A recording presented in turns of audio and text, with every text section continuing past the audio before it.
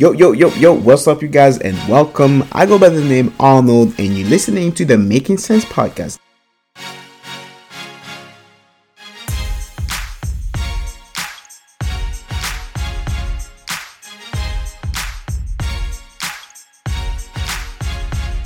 Yo, you're listening to the Making Sense podcast. I go by the name Arnold. So, subject of today will be the review of the first two episodes of Obi Wan, the Star Wars TV show. So, obviously, as always, if you haven't caught up to the show, the episode released, I believe, was just on Friday. So, that will obviously be a spoiler review. So, I will give, plot element from like the two episodes. So, this was a long awaited, we kind of bullied our way into getting this TV show. And when I say we, I'm talking about the Star Wars fan base that I will obviously include myself in. This was something that we waited and the audience was craving for a long time.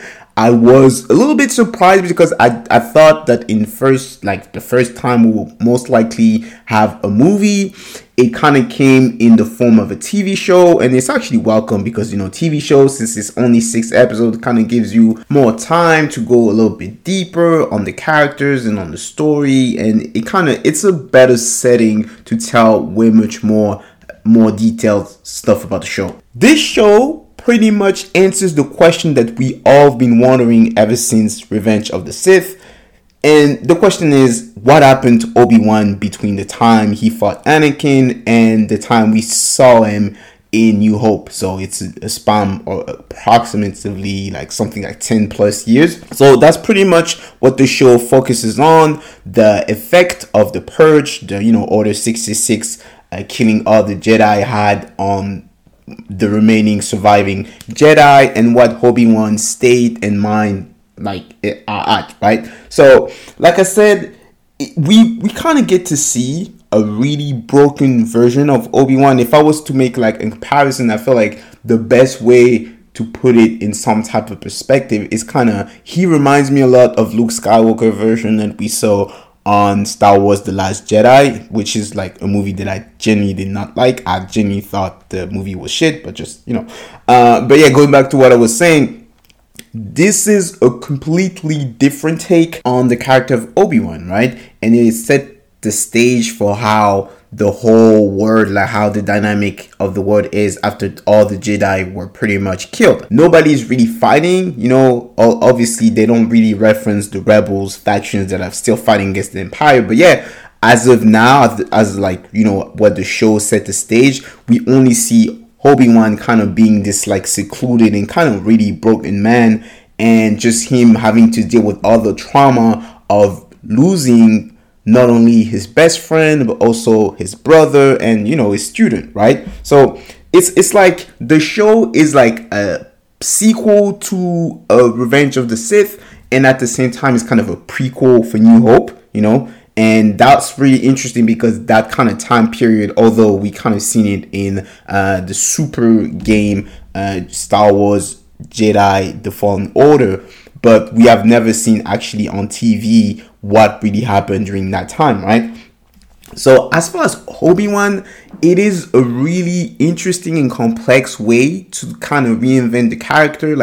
All the trait that made Obi-Wan really, people love, and I'm not even talking about the Sir Alex Guinness version. I'm talking about the Ewan McGregor, the first version from the first 3 movies, right? He was a really, funny, hopeful, and, kind and really empathetic version, of Obi-Wan. He was really young, but still, he was really representing the hope and just being a legit good guy.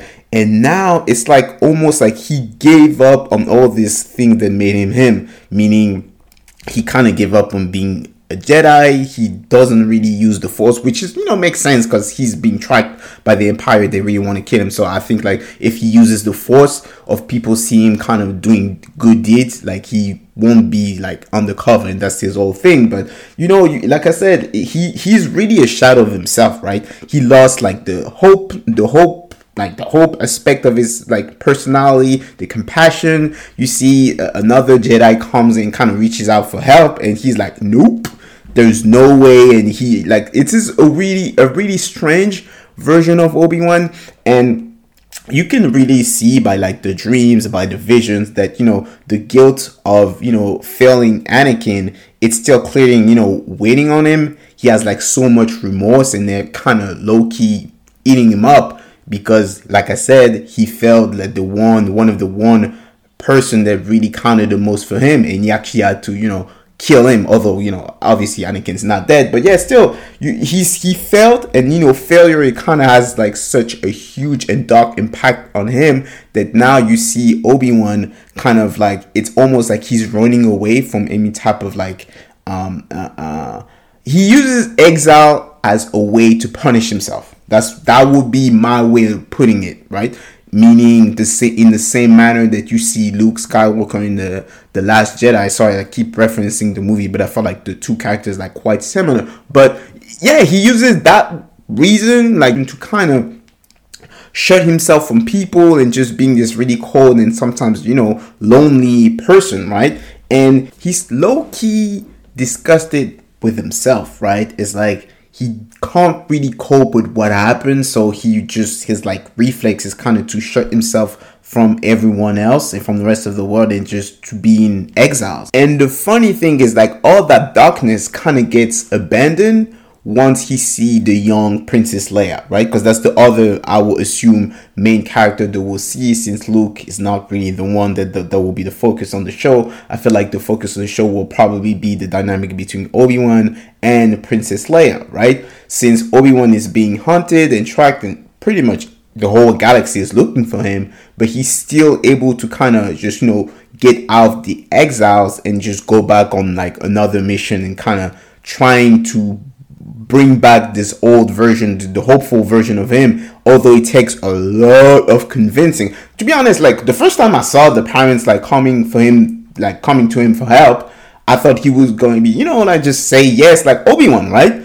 But he was not trying to do that shit. Like, he was really not trying to help. He was, like I said, it's a really strange version. It's almost like, and kudos to Ewan McGregor, like, it's almost like he's playing a whole different character, right? It's like a weird hybrid between the Obi-Wan that we saw in the first, like, the Phantom Menace, Clone Wars, and Revenge of the Sith, and the one from New Hope, right? It's like a weird hybrid, right? And seeing Princess Leia, I was actually quite surprised, and that was a welcome one, seeing her like being really young, and for someone so young, the point of introducing her, because I've read many stuff about the show that they didn't want to make it too redundant when it comes to making comparison with The Mandalorian, but having her being so young yet being so wise, it's like you can see that from a young age she's always kind of like all the qualities of a leader,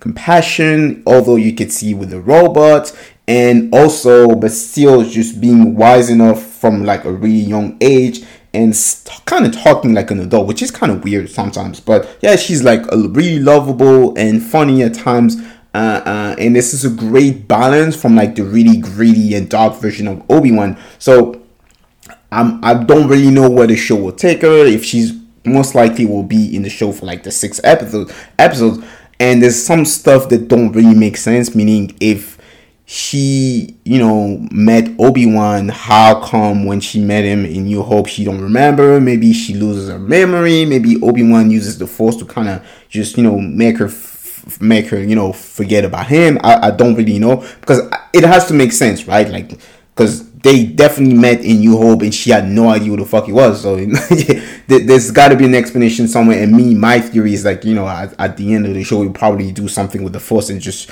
make her forget about him.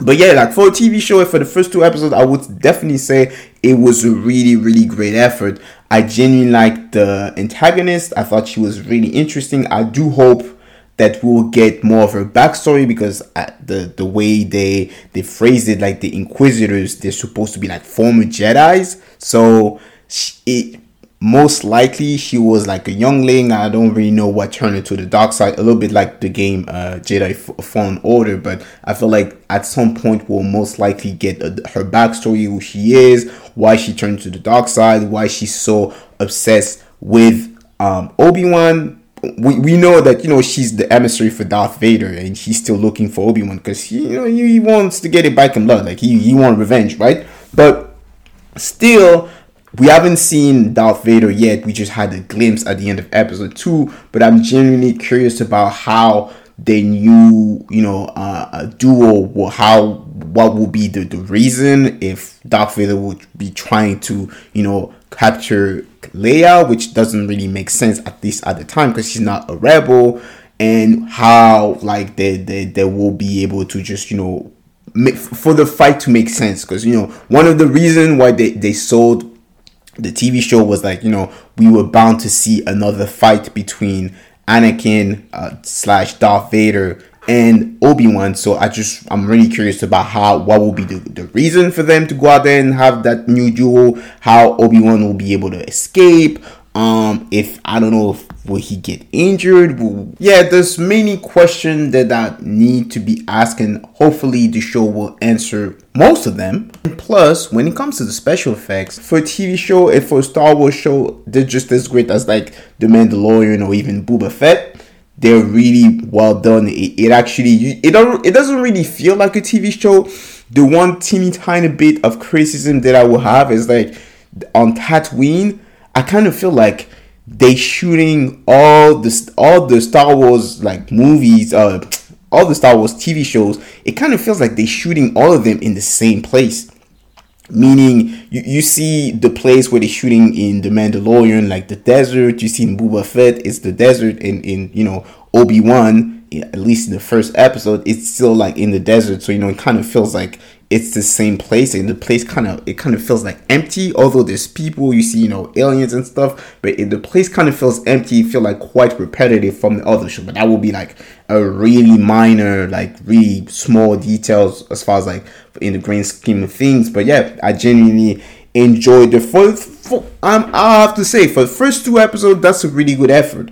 I genuinely like the dynamic, the new take on Obi-Wan, super interesting, the antagonist, really promising. We have yet to see Darth Vader, so, we have that to look forward to, and the new take on Princess Leia is also really, it's fascinating to me to see how all the qualities that we see Leia having as a quote-unquote adult, that she already had those as a child, so, that's a really cool thing to see. So yeah, that was pretty much my take on the first 2 episodes of Obi-Wan. I hope you guys enjoy it. As always, if you like the podcast, like, subscribe, and leave me a review on whatever medium you use to listen to the podcast. I'm available on many medium, actually. Spotify, Apple Podcasts, Deezer, Pandora, you name it. I'm pretty much on all of them. So yeah, support your boy and subscribe and like. So yeah, have fun, guys.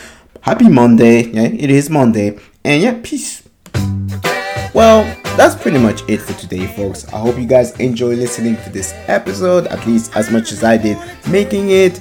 If you haven't, please go and subscribe to the podcast. I'm available on Apple Podcasts, Spotify, Amazon Music, Podchaser, and I am also available on Deezer. If you haven't as well, guys, please go and subscribe to my Facebook page. It's called The Making Sense Podcast. And yeah, that's pretty much it for today. Thank you guys so much for the support. Don't hesitate to leave me, whether it's a review or comment. I would appreciate it a lot. And yeah,